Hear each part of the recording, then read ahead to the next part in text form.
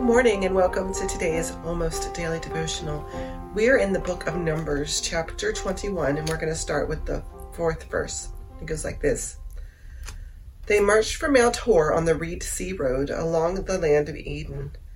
The people became impatient on the road. The people spoke against God and Moses.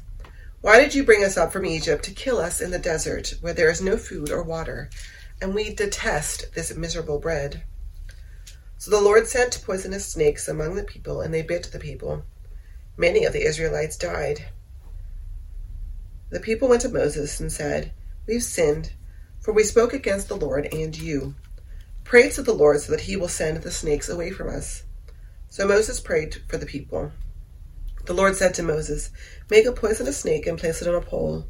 Whoever is bitten can look at it and live." Moses made a bronze snake and placed it on a pole. If a snake bit someone, that person could look at the bronze snake and live. So this is a really important biblical story. It's one of the ones that is probably pretty familiar to us. Numbers is one of those books that we don't read very often because it's lists of numbers of people. But this story is really common because I think it touches on a few things that are central to our lives. One is just a general fear of snakes. I don't know about you, I'm not a big snake fan. I don't go in the reptile house at the zoo, right?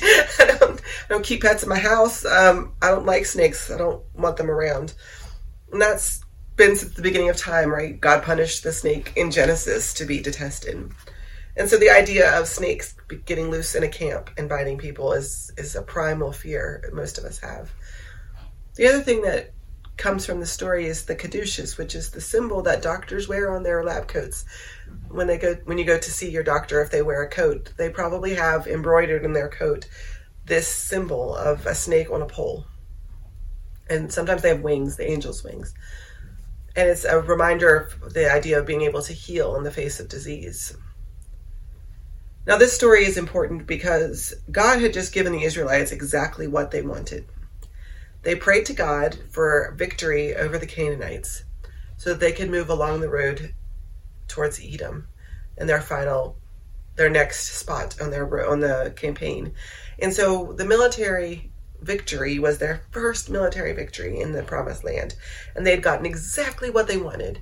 And what did they do? The same thing we all do, which is turn around and complain. Turned around and complained to God and said, I'm really tired of this manna. It's gross. I don't like it. Can we stop eating it, please?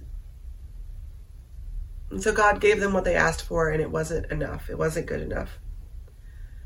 And so God sent snakes into the camp. It's sort of a reminder to people that they had it pretty good. At least there wasn't snakes before, right? And so the people prayed again to God, had Moses pray to God, and God gave them a symbol. Now, on Sunday morning, we talked about the difference between an altar and an idol. An altar is an object that helps us to see God, that reminds us to sacrifice our time and energy and effort to look for God. Whereas an idol is something that we worship in and of itself. And this staff that Moses created was a way for people to see God. If you're sick, you looked at this symbol and you prayed and you got better. But it wasn't the snake, it wasn't the stick that did anything. It was your act of faith, your act of repentance, your act of looking towards God. Now later on in the Old Testament, they're going to destroy this stake on a pole because people had started worshiping it. It had become a pole. It had become an idol of itself. It was no longer a way to see God, but a way for people to pray to it. They thought the stick was doing the healing. Now, how many times in our lives does something that once was an altar, once was a place that required the sacrifice of our time and our energy and our attention in order to see God, to have a relationship with God as a conduit to God's Spirit, becomes an idol? And we start to worship the thing itself, or the idea itself, or the tradition itself. We can turn all kinds of things, from an altar, from a way to see God, to tap into God's Spirit, into an idol, replacing God, replacing God's impact. The idol doesn't do anything for us. And so what is the altar in your life today? That idea maybe you're holding on to, or regrets that maybe you've turned into an idol, or grudges, or a tradition, or always having to have new things. There's all kinds of things that can be an idol or an altar. What used to be a conduit for God, to God for you, that has now turned in itself into an idol and the thing you worship.